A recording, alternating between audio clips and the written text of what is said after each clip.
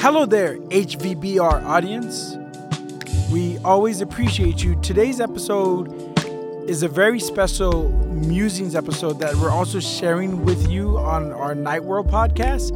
And it's special because our producer, Glenn Schwartz, actually he's our sound engineer. He composed this track that you're listening today, and it's titled Cowboy Coffee, as a good frenetic and frantic energy, and we just thought it was something fun. And he does music as well, and this is something really dear to us and special, so please enjoy. Thank you.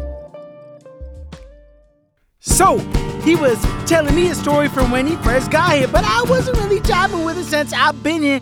There's a disconnect in the ether. Somebody gonna need to have a breather. Woo-sa. It don't feel good not to understand somebody. Maybe it's your accent. Can you habla better?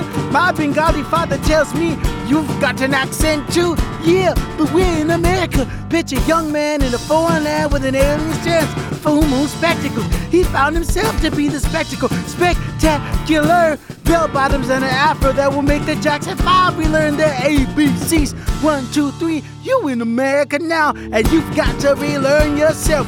The year is 1979, and you came for a slice of the American pie in the sky, not pie in the face. Family in the distant telephone booth, that warm embrace.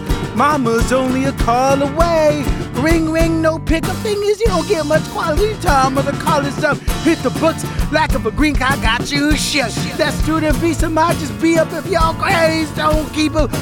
That's enough to make your brow sweat. Jeez Louise, you need a handkerchief to wipe away the grief.